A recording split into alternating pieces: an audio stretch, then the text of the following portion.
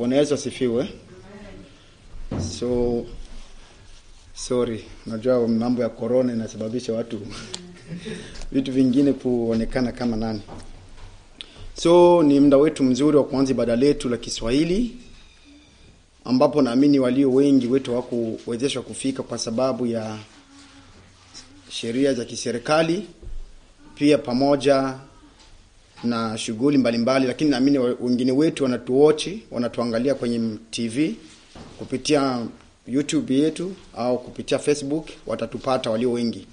Kwa hiyo acha mbele ya kuanza ibada letu tumwalike Brother John aombe Mungu. Pray God for start this service. Thank you. Father God, we thank you for this day. Yep.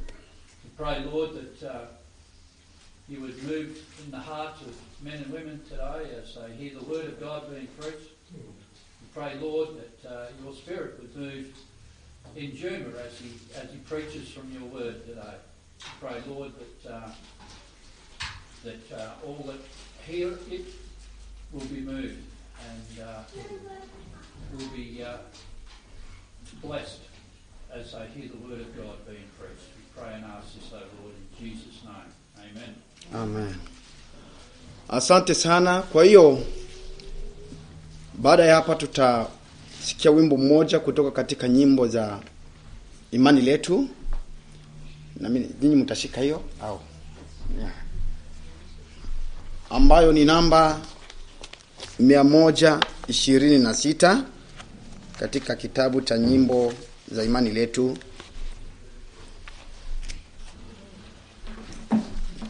Lakini mimi najua tu. Yeah, mimi najua. Yeah. Utaangalia hapo nyenye ambao mjui.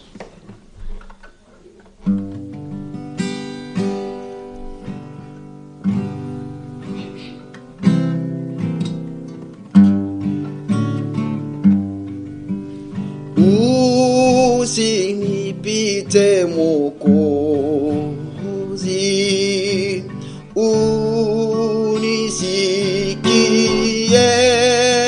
unisikie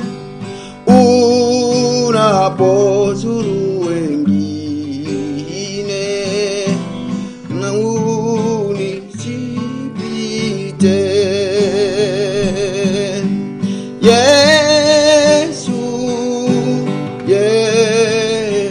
naomba unisikie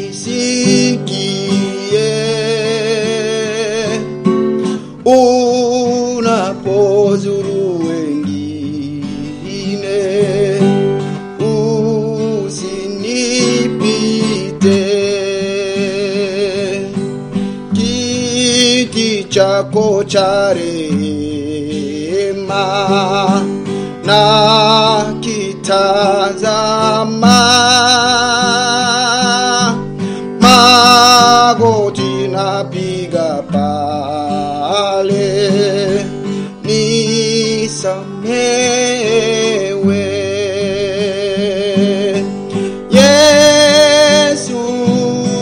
Yesu naomba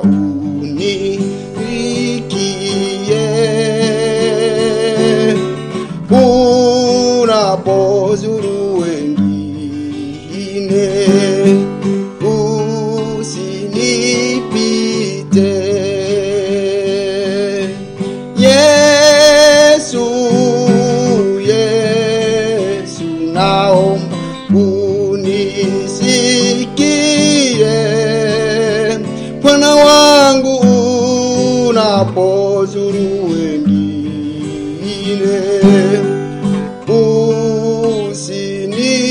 usinipite.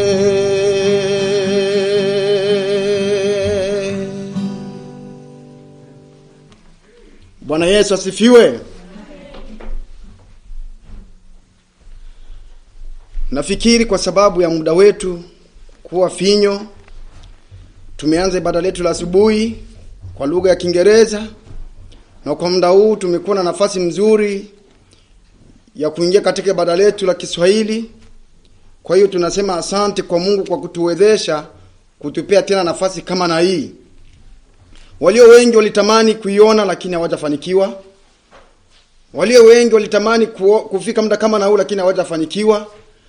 Na si kwamba sisi ni vema kuliko wao, lakini tunazidi kusema asante kwa Mungu wetu anayetupea nguvu na pumzi bado ya kupumua kwa wakati huu. Bwana Yesu asifiwe sana. Kwa hiyo tumefika muda mzuri bila kuponda muda, sababu hatuna vipindi vingi. Vipindi vingi vilipita katika ibada la asubuhi, na tunataka ingia katika mafundisho yetu ya jioni ya leo. Nitakuwa kwa uharaka kwa sababu tumeanza ibada tangu asubuhi mpaka leo tunaendelea. Kwa hiyo tutakuwa na mafundisho yetu katika lugha ya Kiswahili na katika muda mfupi tu, hatutakuwa warefu zaidi. Na hata mbele ya yote tuombe Mungu kwa ajili ya neno. Mungu uishie milele, Baba mtakatifu, naja mbele zako nikisema asante tena kwa kutupea nafasi kama na hii katika mchana wa leo. Inakupendeza Bwana tunapokusanyika kwa muda kama na huu. Bwana, tazama muda kama na huu, naja mbele zako nikileta neno lako mikononi mwako. Mungu, nahitaji kwamba utuwezeshe. Tunahitaji nguvu zako zikae pamoja nasi. Shetani awezaye kutuibia neno asikaribie miongoni mwetu. Bwana, tunahitaji kwamba hata makusudi yako na lengo lako likatimilike katika neno hili. Maana naamini neno lako linapokuja alije bure. Bwana, wote wanaotutazama ningehitaji kuwa uzidi kuwa pamoja nao, wape nguvu. Tufungue masikio ya rohoni na ya mwili, tupate kusikiliza yale ambayo Roho atanena nasi katika mchana wa leo. Asante Mungu wangu kwa sababu utatuwezesha. Asante kwa sababu utanitumikisha kama chombo. Na yale ambayo siwezi, mfalme wa amani, upate kuniwezesha. Naamini kwamba utatuacha, utazidi kuwa pamoja nasi. Ni kwa Yesu tunaomba na kuamini. Amen. Somo letu la leo ni somo ambalo linalosema kwamba Mungu anahukumu Wayuda na watu mataifa vile vile. Naamini kwamba somo letu hili tulilianza saa hii ni somo la 3. Somo letu la kwanza ilikuwa kwamba Mungu anahukumu, ni watu gani wako chini ya hukumu. Hilo ndilo lilikuwa neno letu la kwanza au somo letu la kwanza. Tukaendelea na hilo somo, tukafika katika somo letu la pili, ikawa kwamba Mungu anahukumu wapagani. Na kwa leo katika somo letu la 3 tunakuja kupata kwamba Mungu anahukumu Wayuda na watu mataifa vile vile. Neno hili lilitaka kwamba tujifunze kwa kiundani zaidi. Ijapokuwa tutakuwa na muda mfupi, lakini nitajitahidi katika muda wetu huu mfupi ni utumie kwa kuingia kiundani kwa haraka. Na nilitamani sana na nazidi kupenda hili somo sana kwa sababu linatuhimiza kama Wakristo. Kwa sababu mara nyingi tunapoishi kama Wakristo tunajisahau na tunashindwa kujua kama Mungu tunayemwabudu ni Mungu wa haki. Ukiangalia katika mtazamo wa kimungu, Mungu wetu anapenda watu kumwabudu na kumtii. Mungu aliyeziumba mbingu na nchi anataka watu wa muabudu na wamtii. Sababu unaweza abudu mtu lakini haumtii. Mungu anataka watu wa muabudu na wamtii. Vile vile Mungu anahuzunika sana watu wanapofanya dhambi. Mungu wetu wakati tunapofanya dhambi, wakati tunapotenda dhambi, Mungu wetu apendeze na jambo hilo. Mungu wetu anahuzunika sana. Vile vile Mungu wetu, vile vile ni lazima Wakristo tujue kwamba kumtegemea Kristo mwana wa Mungu ni kitu cha maana sana katika maisha yetu hapa chini ya dunia. Tunapoangalia kwamba dunia kunapoelekea dunia sahihi si salama. Kwa hiyo ni lazima, ni wajibu wetu kama Wakristo kumtegemea Kristo. Kwa hiyo naja mbele zenu tusome kitabu cha Kutoka 32 1 to 28. Nitasoma kwa haraka. Kutoka 32 Exodus, I think. Exodus. Yes. 32 1 to 28. Inasema hivi: Hata watu walipoona ya kuwa Musa amekawia kushuka katika mlima, wakakusanyana, wakamwendea Haruni, wakamwambia, haya, katufanyizie miungu itakayokwenda mbele yetu, kwa maana Musa huyo aliyetutoka katika nchi ya Misri atujui yaliyompata. Haruni akawaambia, zivunjeni pete za dhahabu zilizo katika masikio ya wake zenu na wana wenu na binti zenu, mkaniletee. Watu wote wakavivunja pete za dhahabu zilizo katika masikio yao, wakamletea Haruni. 4. Akaipokea mikononi mwao, akatengeneza kwa patasi, akafanya iwe sanamu ya ndama kwa kuyayusha. Nao wakasema, hiyo ndiyo miungu yako, Israeli, Israeli, iliyokutoa katika nchi ya Misri. Naye Haruni alipoona jambo hili, akajenga madhabahu mbele yake. Haruni akatangaza akasema, kesho itakuwa sikukuu kwa Bwana.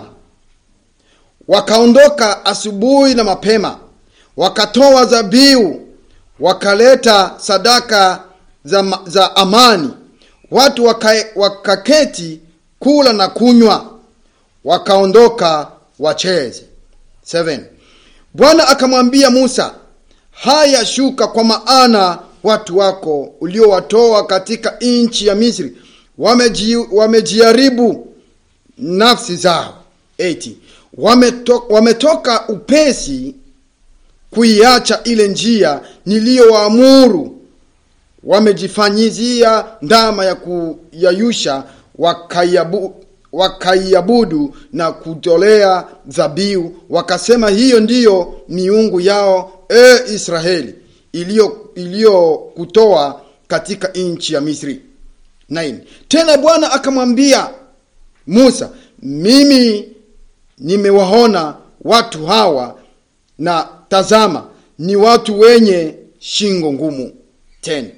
Basi niache ili hasira zangu ziwake juu yao, niwahangamize, nami nitakufanya wewe uwe taifa kuu. 11. Musa akamsihi sana Bwana Mungu wake na kusema, Bwana, kwa nini hasira zako kuwaka juu ya watu wako uliowaleta kutoka nchi ya Misri kwa uweza mkuu na kwa mkono wenye nguvu? Kwa nini wa Misri kunena wakisema, amewatoa kwa kuwatenda uovu, ili apate kuwaua milimani na kuwaondoa watoke juu ya uso wa nchi.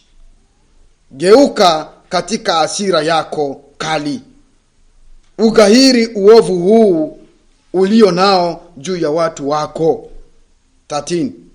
Mkumbuke Ibrahimu na Isaka na Israeli, watumishi wako, ambao uliwaapia kwa nafsi yako, na kuambia, nitazidisha kizazi chenu mfano wa nyota za mbinguni. Tena nchi hii yote niliyoinena nitakipa kizazi chenu, nao watairithi milele. 14. Na Bwana akagairi ule uovu aliyosema kwamba atawatenda watu wake. 15. Basi Musa akageuka, akashuka katika mlima, na zile mbao 2 za mawe mikononi mwake, mbao zilizoandikwa pande zote 2, upande huu na upande huu, ziliandikwa. 16. Na zile mbao zilikuwa kazi ya Mungu, nayo maandiko yalikuwa maandiko ya Mungu yaliyochorwa katika zile mbao. 17. Na Yoshua aliposikia kelele za watu walipokuwa wakipiga kelele, akamwambia Musa, kuna kelele ya vita marangoni. Akasema, hiyo siyo sauti ya watu wapigao kelele kwa sababu ya kushinda vitani, wala siyo sauti ya watu wapigao kelele kwa sababu ya kushindwa, bali ni kelele za watu waimbao ndizo ninazosikia mimi. 19. Hata alipokaribia marangoni, akaiona ile ndama na ile michezo, hasira ya Musa ikawaka, akazitupa zile mbao mikononi mwake, akazivunja chini ya mlima. 20. Akaitwaa ile ndama aliyoifanya, akaichoma moto, akaisaga hata ikawa mavumbi, akainyunyiza juu ya maji, akawanywesha wana wa Israeli. 21. Musa akamwambia Aruni, watu hawa wamekufanya hata ukalete dhambi hii kuu juu yao? Aruni akasema, hasira ya Bwana wangu isiwake. Wewe unawajua watu hawa, ya kuwa wamejielekeza kwa mabaya. 23. Maana waliniambia, katufanyie miungu itakayokwenda mbele yetu, kwa maana mtu huyu Musa aliyetutoka katika nchi ya Misri hatujui yaliyompata. 24. Nikamwambia mtu yeyote aliye na dhahabu na aivunje basi akanipa, nami nikaitupa ndani ya moto, akatoka ndama huyu. 25. Basi Musa alipoona ya kuwa watu hawa wameasi, maana Haruni amewaacha waasi ili wawe zaaka kati ya adui zao, ndipo Musa akasimama katika mlango wa marango, akasema, mtu awaye yote aliye upande wa Bwana na aje kwangu. Na Walawi wote wakamkusanyikia. 27. Akawaambia, Bwana Mungu wa Israeli asema hivi, kila mtu na ajifunge mpanga wake panjani mwake, akapite huko na huko toka mlango hata mlango, kati ya marango, akamchinje kila mtu ndugu yake na kila mtu mwenziwe na kila mtu jirani yake. 28. ambapo ni mwisho. Nao wana wa Israeli, nao wana wa Walawi wakafanya kama vile alivyosema Musa, wakaanguka siku ile kama watu 3,000. Bwana Yesu asifiwe sana. Amen. Tulisoma andiko hili ili litupee taswira ya somo letu ambayo inasema kwamba Mungu anahukumu Wayahudi na watu mataifa vile vile. Tunapoangalia labda utasema kwamba Wayahudi ni wanani? Wayahudi ni Waisraeli. Kwa hiyo Mungu alipendezwa na taifa la Israeli. Lakini ilifika mahali Waisraeli walifanya uasi mkubwa. Wakati walikaa Misri katika utumwa kwa miaka 40, wana wa Israeli, Mungu akaona kwamba ile ni taifa ambalo nililowaidia kwamba waishi katika nchi yao kwa amani na furaha. Mungu akafanya ukombozi kwao. Akaandaa Musa kuwatoa Misri kuwapeleka Kana. Biblia inasema kwamba wakati walipoondolewa, sababu kule Misri waliishi katika maisha ya utumwa. Waisraeli walitumikishwa kazi za kufanya bricks. Waisraeli walifanyiziwa kazi za ukulima. Waisraeli walifanyizwa kazi za zile ngumu ngumu. Lakini ilifika wakati Mungu akaona kwamba watu wangu niliowachagua, watu wangu niliowapenda, si lazima waishi chini ya hukumu kama na huu. Akafanya ukombozi kwao. Akaleta Musa ili apate kuwaleta wana wa Israeli, kuwatoa katika nchi ya Misri, nchi ya hukumu, ili kuwapeleka katika nchi ya ahadi ambayo Mungu aliwaahidia. Na Biblia inasema kwamba wakati walipokuwa njiani, Mungu alifanya mambo na alitembea nao. Lakini cha ajabu, wa Israeli kufika mahali jangwani, Musa wakati anaenda kuomba Mungu akiwa milimani, walipoona kwamba amekawia, Waisraeli wakachukua jukumu la kutengeneza ndama ili kuanza kuabudu ndama. Wakasahau yule Mungu aliyewatoa katika nchi ile ya utumwa. Hiyo ni shida sana hata kwa Kristo wetu wa leo. Unakumbuka mtu hata ni mwepesi sana kusahau makubwa ambayo Mungu amemtendea. Waisraeli ilifika mahali hawakuhesabu yale yote ambayo Mungu amewatendea. Wakaanza kuona kwamba ile ndama ambayo ametengeneza ndiyo ya muhimu kwao. Bwana Yesu aturumie sana. Kwa hiyo nataka tutiane moyo mahali hapa. Wakati wana wa Israeli walipoasi, Mungu alikasirika na jambo hilo. Mungu akataka kuleta adhabu, akataka kuleta hukumu kwa Waisraeli. Lakini ilifika mahali Musa, kwa sababu alikuwa na moyo wa uongozi, Musa akawa ananilia Mungu, Mungu itakuwaje? Wewe umesema kwamba umetuahidia tutoke Misri ili tuingie katika nchi ya ahadi. Sasa unapoleta watu hawa wote tena uwaangamize, unakumbuka wa Misri watasema nini? Unaona kwamba utukufu wako utakuwaje kwa wa Misri? Kwa hiyo Mungu, naomba hasira yako isiwaki juu ya Waisraeli.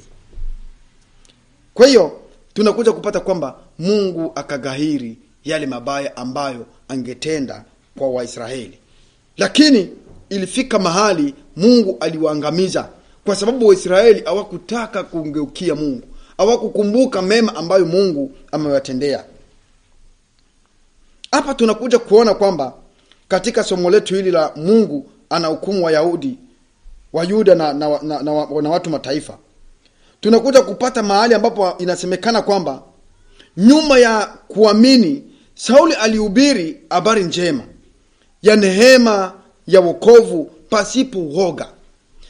Inatupea taswira ambapo kunyuma tumetoka ya jinsi Mungu anavyohukumu watu ambao hawajamwamini Kristo. Kwa hiyo katika mtazamo, Paulo wakati bado hajaamini, ilionekana kwamba Paulo alikuwa katika chini ya hukumu. Kumaanisha kwamba yeyote mmoja wetu wakati wewe hujaamini Kristo, uko katika hukumu. Kwa hiyo tunapopata hapa Paulo, neema ya wokovu ilipoingia katika maisha ya Paulo anaanza onekana kwamba anahubiri injili ya Kristo bila woga. Paulo anaanza hubiri, kuandika maandiko, kuandikia makanisa tofauti bila woga, kwa sababu ameona kwamba amekombolewa. Na kuna kitu ambacho tunataka tuone hapo, ambapo kitu ambacho Paulo amefanya wakati alikombolewa. Kwa hiyo ukisoma kitabu cha Warumi 1:1, unakuta jipata kwamba mtume Paulo anaanza jiita kwamba yeye ni mtumwa. Kama vile wakati wa Israeli walikuwa utumwani kule, Paulo wakati alipokuwa katika hali ya utumwa ule wa kidunia, wakati alikuwa bado hajaokoka, alijihisi kwamba ako chini ya hukumu. Na wakati pia alipokombolewa, Paulo hakubadilisha lile jina la utumwa. Munifuate vizuri hapa. Paulo hakubadilisha jina la utumwa. Paulo alitaka kuchukua picha ambayo Waisraeli walikuwaga. Wakati ule Waisraeli walikuwa wanafanya, wakinunua Waebrania kuwa watumwa wao. Kwa hiyo walikuwa na sheria ya mtu kufanya miaka 6 ukitumikia bwana wako kazi. Kwa hiyo ifikapo mwaka wa 7, yule bwana ambaye unamtumikia kazi angekuweka huru na kuambia kwamba uko huru sasa, unaweza tafuta kazi mahali pengine wala unaweza enda kuzako, uko huru kwa sasa. Kwa hiyo ilikuwa sheria kwa Waisraeli. Wakati wanaponunua watumwa, waliwaweka pale kufanya kazi kwa bwana wao muda wa miaka 6. Kwa hiyo akiishi muda wa miaka 6 katika hali ya utumwa, hawezi tafuta kazi nyingine, hawezi enda mahali pengine. Kwa hiyo utaendelea kufanyia mimi kazi. Mfano kama ni mimi ndio nimekuajiri, utafanya muda wa miaka 6 ili upate huru. Kwa hiyo ukisoma katika kitabu cha Kutoka 21:1 hadi 6 na Walawi 15 hadi 12:17, utakuja kupata kwamba watumwa hao walikaa hapo muda wa miaka 6. Nifikapo muda wa miaka 6, kama ulikuwa umeshaoa hapo, kama ulikuwa umeshakuwa na watoto, ule bwana wako wa kazi anakuitisha na kuambia kwamba ulivyonifanyia vimetosha. Sasa ni muda wako wa kuondoka. Kwa hiyo uko huru kwa sasa kuondoka kutafuta kazi mahali pengine. Na hapo kulikuwa na nafasi ya kusema kwamba ule mtumwa akipendezwa na bwana wake yule wa kazi, anamwambia kwamba bwana, mimi hapa siwezi toka. Mimi nataka hapa sababu nimeona kwamba wewe ni bosi mzuri. Wewe ni baba mzuri, ni bwana mzuri. Kwa hiyo huyo bwana angechukua ule mtumwa, amtoboe lisikio. Anapomtoboa lisikio, hiyo ni kumaanisha kwamba huyu mtu amekubali kuishi pale milele, lakini haiko tena chini ya ule hukumu. Ako mtu ambaye amekubali kufanya kazi pale, lakini ako huru. Kwa hiyo walitobolewa sikio. Hiyo ndio ilikuwa amri yao. Unatobolewa sikio ili kila mtu wote akikuona anasema huyu amekubali kutumikia bwana wake milele. Kwa hiyo ndio sura ambayo Paulo alichukua kuona kwamba aliona katika maisha aliyokuwa nayo kitambo na maisha aliyo nayo kwa sasa, akaona kwamba ni vizuri kutumikia huyu bwana ambaye aliyeniokoa katika maisha yangu yote. Bwana Yesu asifiwe sana. Sijui kama unanipata vizuri hapa. Nasema kwamba hii picha ya Paulo kujiita mimi ni mtumwa wako na kukubali kwamba kumtumikia Bwana katika siku za maisha yake yote, alikumbuka wema wa Bwana wake wa Bwana Yesu ambaye alimtendea. Alikumbuka mahali ambapo Yesu alimtoa. Kwa hiyo hii sura ni sura ambayo ilikuwa huko katika Agano la Kale, ilikuwa kwa Waisraeli. Wakati watumwa wanapoachiliwa huru, anapofanya miaka 6 kwa bwana wake, anapoachiliwa huru, huyu mtumwa akipendezwa na tabia za yule bwana wake, ana haki ya kwenda kwa bwana wake kwamba mimi nataka niendelee kuishi hapa, nataka kuendelea kukutumikia. Kwa hiyo angetobolewa sikio. Anatobolewa sikio na huyu bwana anakuwa huru. Ataendelea kuzaa hapo na ataendelea kufanya kazi hapo siku za maisha yake yote. Hiyo ndiyo sura ambayo Paulo alichukua na kusema kwamba mimi Bwana, kwa sababu umeniokoa, kwa sababu umenitoa katika hukumu niliyokuwa nayo, nitakutumikia milele. Mimi nitakuwa mtumishi wako milele. Mimi nitakuwa mfanyakazi wako milele. Bwana Yesu asifiwe sana. Na ndio maana tunakuja tupata kwamba Paulo anazidi kusema kwamba mimi mtumwa. Kwa saa zingine kwetu lugha ya utumwa ni tusi. Ukiambia toka kule wewe mtumwa, yani unaonekana kwamba wewe ni tusi. Lakini hapa Paulo anaendelea kuongea hili neno mimi mtumwa, kwa sababu alikumbuka jinsi Waisraeli walikuwa wakifanya watumwa wao. Na mtumwa wao akiwekwa huru, ana haki ya kuona kwamba huyu bwana wangu kweli ananifaa, acha nizidi kukaa hapa milele. Ndivyo Paulo alivyoona kwamba ni lazima yeye amtumikie Kristo ambaye aliyemuokoa, ambaye aliyemtoa katika hukumu wa dunia, ambaye aliyemtoa katika laana. Kwa hiyo Bwana, mimi nitakuwa mtumwa wako siku zote za maisha yangu. Bwana Yesu asifiwe sana. Kwa hiyo hili linanipa furaha sana kuona kwamba ni vizuri mtu kuangalia wema ambao umetendewa. Unajua kuna wafanyakazi wengine hata kama bwana wake mtendee nini, ukimwambia huko huru unaenda, na anaenda kabisa na anapotea. Lakini unakuja jipata kwamba Biblia inasema mtumishi kama huyo si mtumishi mzuri. Kwa hiyo wakati wowote tunapoishi kama Wakristo, ni lazima tujue na tukumbuke matendo ambayo Yesu ametutendea pale msalabani.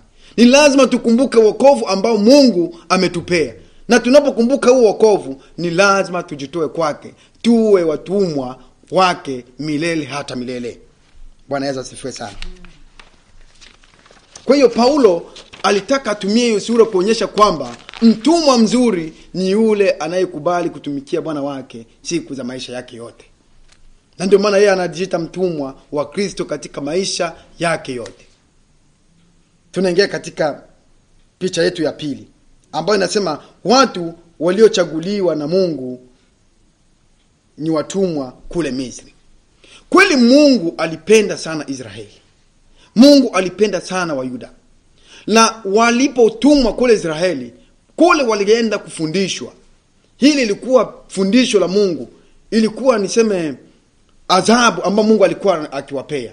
Lakini wakati, kwa sababu Mungu wetu ni mwenye upendo na ni mwenye haki, alichukua jukumu la kuwatoa kule Misri, kuwaleta katika nchi ya ahadi, ili waishi maisha matakatifu, ili waishi maisha yenye furaha, ili waishi maisha ya kumwabudu Mungu wa mbinguni, ili wafurahie nchi yao ambayo Mungu aliwapea. Lakini ukisoma hiyo Kutoka 1:14 hadi 17, unakuja jipata kwamba Waisraeli walikuwa watu ambao hawaeleweki sana. Mungu aliwatembea nao katika safari ngumu. Mungu aliwakomboa katika hali ile ngumu waliokuwa nayo, sababu kule walifanya kazi mzito. Lakini hayo yote ilifika mahali Waisraeli hawakuhesabu kama ni kitu kwao. Watu wengine katika Roma walikuwa Wayuda. Mungu alikuwa amechagua Wayuda wawe watu wake. Mungu ni mwenye haki, anafanya mema. Aliumba watu wote na aliweza kuchagua ni watu gani aliotaka kuwa watu wake. Mungu aliwapa Wayuda sheria zake. Kwa hiyo wakati Mungu aliwapenda Waisraeli, akawapea sheria, ni lazima mtembelee hiki na kile. Lakini ilifika mahali Wayuda hawakuheshimu sheria za Mungu. Wayuda wakawa watu wa kukosa kila mara. Wakawa watu wa kusahau makubwa ya Mungu ambayo anazidi kuwatendea. Wakawa watu wa kusahau jinsi Mungu alivyowapenda. Watu wengi waone upendo wa Mungu kwao. Mpendwa ambaye tulio naye sahihi, na mpendwa ambaye tuangalia wakati huu, nataka niseme kwamba Mungu anatupenda. Mungu anakupenda na Mungu anakujali. Kama bado tungana pumzi hii ya kupumua leo, nakwambia kuna wale wazuri kutuzidi kwa sasa hawako. Kuna wale ambao labda ni wanono kwa sasa hawako. Kuna wale ambao ni matajiri, watu ambao wanajulikana hawapo. Kwa nini wewe na mimi tupo? Hiyo bado ni neema ya Mungu ambayo ametupea. Ni lazima mimi na wewe tuheshimu Mungu. Ni lazima mimi na wewe tukae maisha ya kumtii Mungu. Tumwabudu Mungu wetu ambaye aliyetuumba. Tumwabudu Mungu wetu ambaye aliyetupea nchi mzuri ambayo tuishi ndani. Lakini anasa za dunia zinasababisha watu kumsahau Mungu aliyewaumba, wanafuata Mungu mwingine. Wana wa Israeli nafika mahali wanaambia Haruni, tutengenezee ndama. Wamesahau wapi Mungu alipowatoa. Wanadamu wengi ni wepesi sana wa kusahau. Sijui kama Waisraeli walifurahia yule utumwa ambao waliishi ndani mpaka wakae ndani yake. Walikuwa mbali na nchi yao. Huko Misri ilikuwa mbali sana na nchi yao. Lakini kwa sababu Mungu ni mwenye nguvu, aliona jinsi gani watu wake wanavyoteseka. Mungu aliona jinsi gani tunavyoteseka mimi na wewe. Na ndio maana nataka tutoke katika hayo mateso ya shetani, ili tuje tukae katika ndani ya Kristo, tupate furaha ndani ya Kristo. Tupate uzima ndani ya Kristo, tupate amani ndani ya Kristo. Waisraeli waliishi Misri, hawakupata furaha. Hawakuishi na furaha. Walipigwa. Biblia, ukisoma Biblia hiyo kitabu cha Kutoka, kinasema kwamba wakati Farao alisikia kwamba Waisraeli wamekasirika na kitendo kile, ghadhabu yake tena ikaendelea, akaendesha tena, kama ni hivyo mtakuwa mnaenda kata nyasi wenyewe. Kwa hiyo pinisho zikaendelea kuwa juu. Lakini Mungu, kwa sababu ni Mungu mwenye rehema, akaona kwamba hapana, ni lazima watu wangu ni watoe katika utumwa huo wa Misri. Na Mungu ndipo akaona kwamba watu hao hawataendelea kuishi katika usimamizi wa Misri. Hawataendelea kuishi katika utumwa wa Misri. Acha ni wakomboe watu wangu ili waishi katika nchi niliyowaahidia. Tuone taswira yetu ya tatu, ambayo nasema Mungu wetu ni Mungu wa maajabu. Mpendwa, nataka niseme kwamba Mungu tunayemwabudu ni Mungu wa maajabu.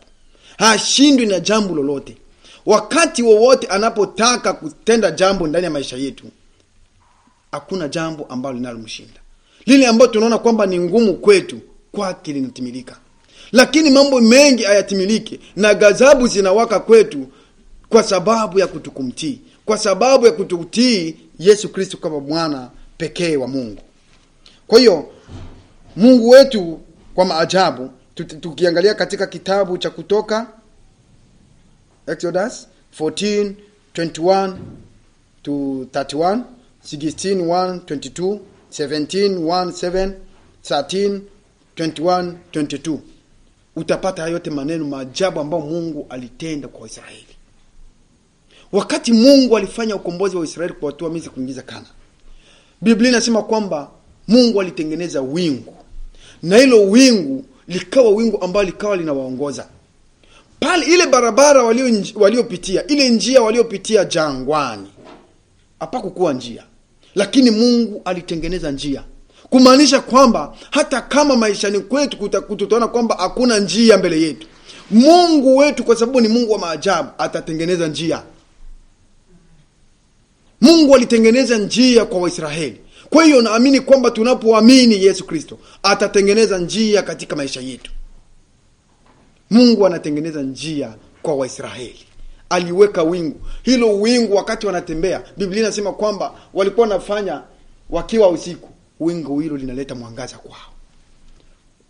Safari ya Waisraeli ilishindikana kujua usiku na mchana, sababu mchana mwangaza wa jua uliwaangazia, usiku wingu hilo liliwaka kama jua.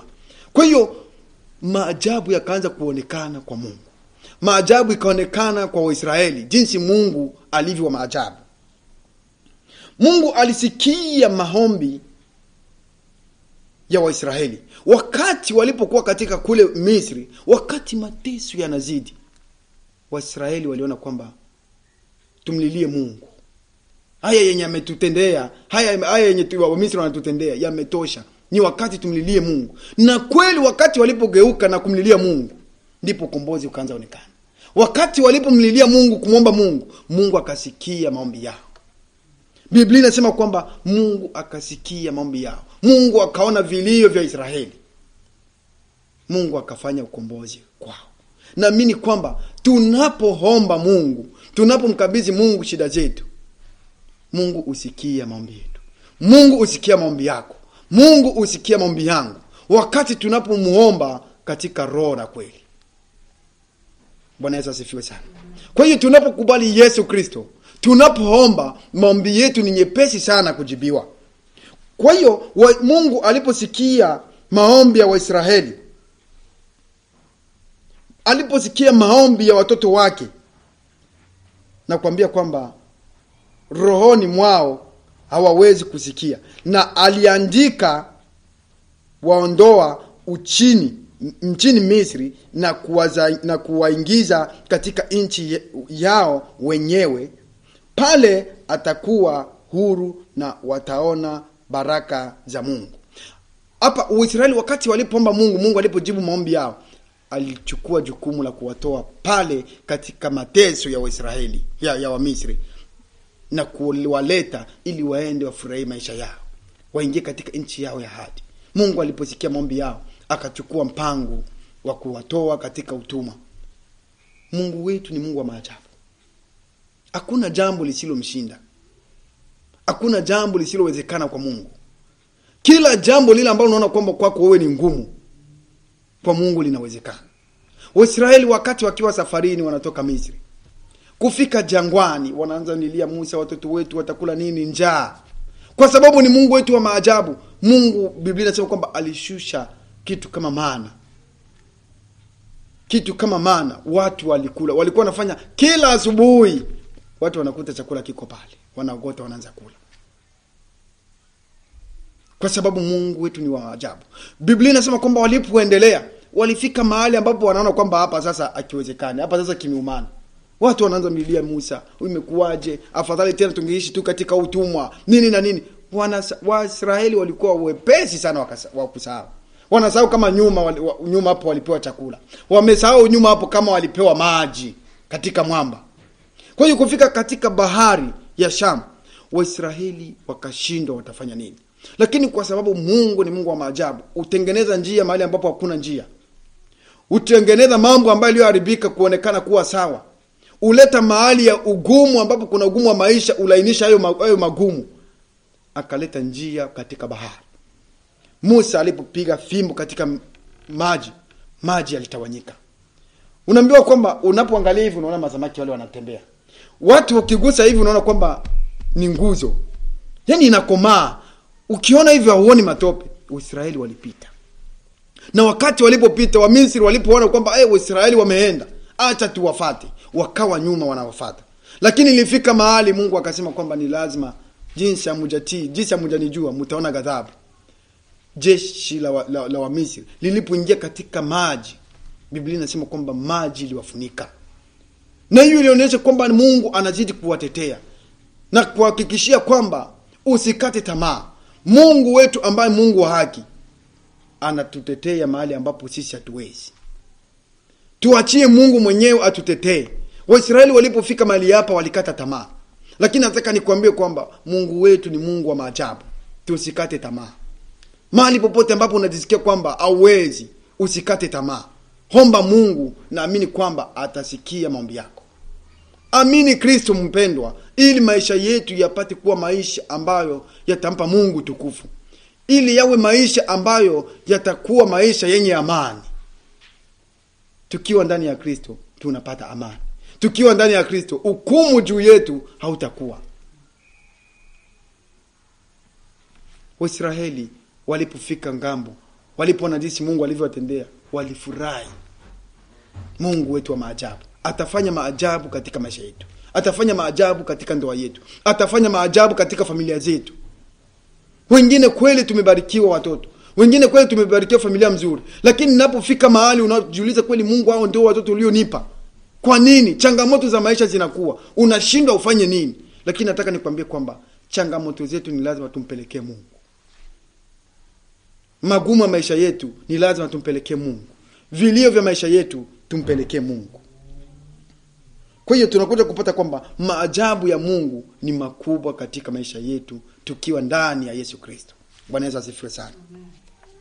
Ukisoma Kutoka 16:1-21 utapata makubwa ya Mungu. Ukisoma hata Kutoka 17:1-7 utapata makuu ya Mungu, jinsi alivyokuwa akitenda kwa wana wa Israeli. Na nakuhakikishia mpaka leo Mungu wetu anatenda.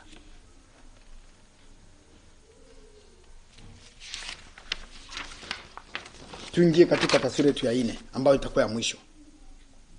Mungu analaani wenye dhambi. Kutoka 32:1-28. Ndipo pale ambao tumesoma. Nimesema kwamba tumeanza na somo letu hili la hukumu ya Mungu tangu mwanzo. Hii sasa ni sura yetu ya 3. Ni somo letu la 3. Na nataka nimalizie kwamba mpendwa ujue kwamba Mungu tunayemwabudu ni Mungu wa haki. Na anahukumu wale wote ambao hawaamini Kristo. Anahukumu wale wote ambao hawajamkubali Yesu Kristo. Paulo wakati hajamkubali Yesu Kristo alikuwa mtu ambaye yuko chini ya hukumu. Lakini wakati alipookoka, wakati alipokutana na Yesu, wakati alipoamua kumtumikia Yesu maishani mwake, maisha yake yalibadilika. Hukumu wake uliondolewa. Kwa hiyo ni lazima sisi kama Wakristo tujue kwamba tusipomkubali Yesu Kristo tuko chini ya hukumu. Ni lazima tumkubali Kristo ili hukumu wetu uondolewe. Ni lazima tuishi ndani ya Kristo ili tuwe watu ambao tunaishi maisha yenye uhuru. Mpendwa, kama hujaamini Kristo hauko huru, na kuhakikishia uko mtu ambaye uko chini ya laana, na hakuna kitu kibaya katika maisha, ndivyo ninavyoongea kila wakati, kama laana. Kwa hiyo ni lazima tuonyeshe taswira kuonekana kwamba sisi tuko huru ndani ya Yesu Kristo. Siku moja Mungu aliita Musa kupanda mlimani. Waisraeli walipaswa kungoja kule chini. Mungu alitaka alete sheria zake kwa Musa. Hapa tunakuja kupata kwamba wakati wa Israeli walipokosa, Mungu akawa ametangaza ghadhabu juu yao. Kumaanisha kwamba wakati wowote tunapojisikia kwamba tumehasi, wakati wowote ambao tunapojisikia kwamba sisi tumelikataa neno, tumekataa Kristo, mpendwa, nakwambia ghadhabu ya Mungu inawaka juu yetu.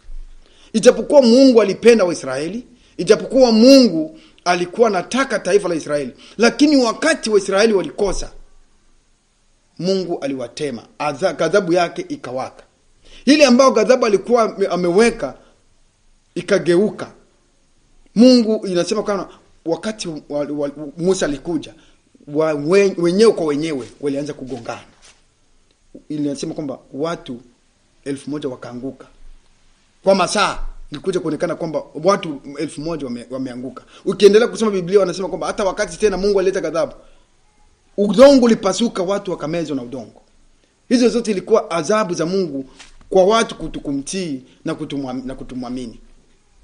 Kwa hiyo ni lazima kama Wakristo tuhakikishe kwamba maisha yetu yamo ndani ya Kristo.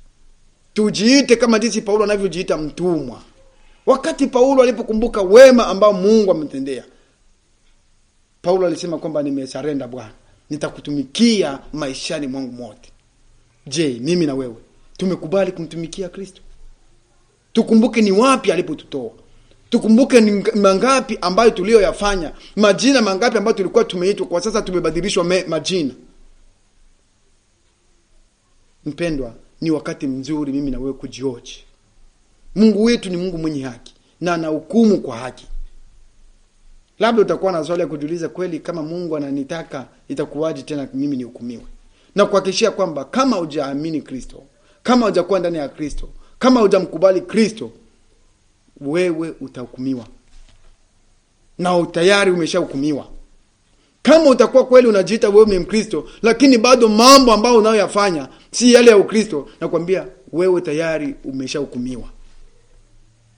Paulo alisarenda, akasema, Bwana, kwa jinsi ulivyonitoa, mahali ambapo uliponitoa, nitakuwa mtumishi wako milele. Na hivyo ndivyo Mungu anataka sisi tujitoe kwake. Tuwe watumishi wake milele. Isio kwamba leo tumekubali, kesho tena tuko nje.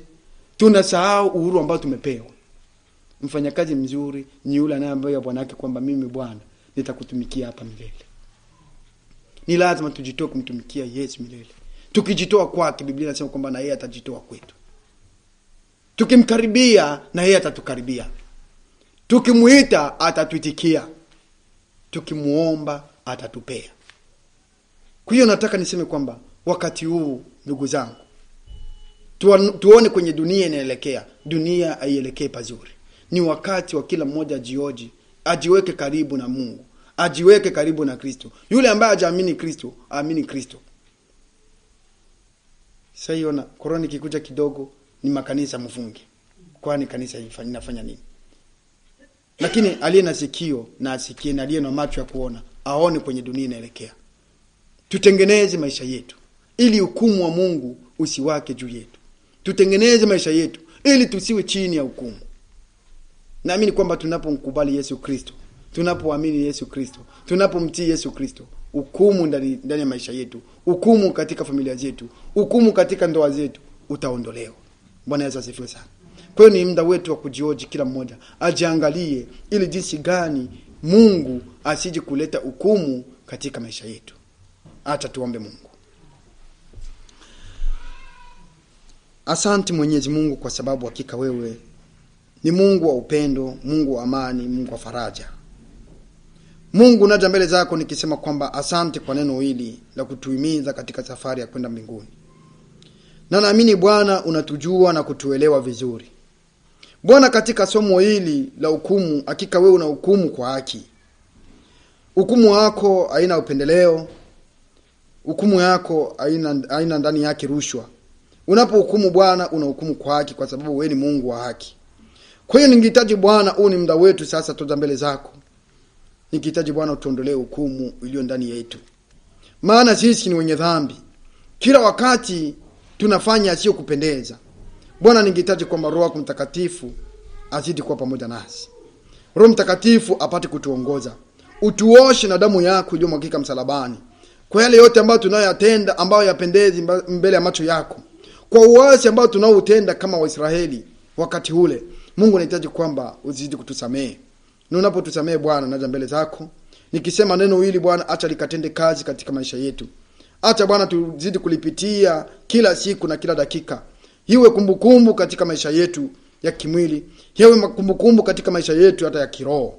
Naamini Bwana una mpango mwema juu ya maisha yetu. Na hutatuacha kamwe. Roho Mtakatifu yako atazidi kutuongoza. Bwana, tazama muda kama na huu. Ni muda sasa wa neno lako kutenda kazi katika mioyo yetu. Tayari nimenena kama mtumishi, kwa kufanya kazi ni wewe. Kwa hiyo Roho Mtakatifu, tenda kazi kwa wana wako. Siloliomba Yesu, acha Roho Mtakatifu akazidi kuombea, na ni kwa Yesu naomba na kuamini. Amen. Asante sana kwa ajili ya ibada la leo. Kwa hiyo naamini kwamba kwa sababu samani sana kama tumeenda sana, na hata naona saa zimeenda. Kwa hiyo tumefika ukingoni, na tuzidi kuombea watu wengine. Baadhi yetu kuna wale ambao ni wadhaifu, na pia wengine hawako kuja kwa sababu ya lockdown, lakini naamini Mungu wetu ni mwaminifu, ataleta njia. So hatuna mengi, na hata Pastor David atatuombea kwa ajili ya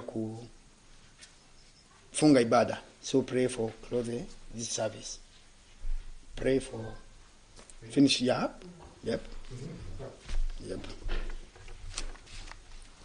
Heavenly Father, we thank you for the message that was delivered, and Lord, how that we can become the servants of the Lord Jesus Christ, once the servants of the world, slaves of sin, but now we are servants of the Lord Jesus. And Lord, I pray that the message that goes out to the people that listen to that in their language would be a blessing, and that they can see that they can become bond slaves of the Lord Jesus Christ for all eternity, and be a willing slave, Lord, a servant of Jesus Christ. We thank you for Juma and the time and effort he's put into delivering the message today, and for those that are listening, that a blessing would be theirs for listening. We ask and pray that all glory might be to the Lord Jesus Christ, in whose name we pray.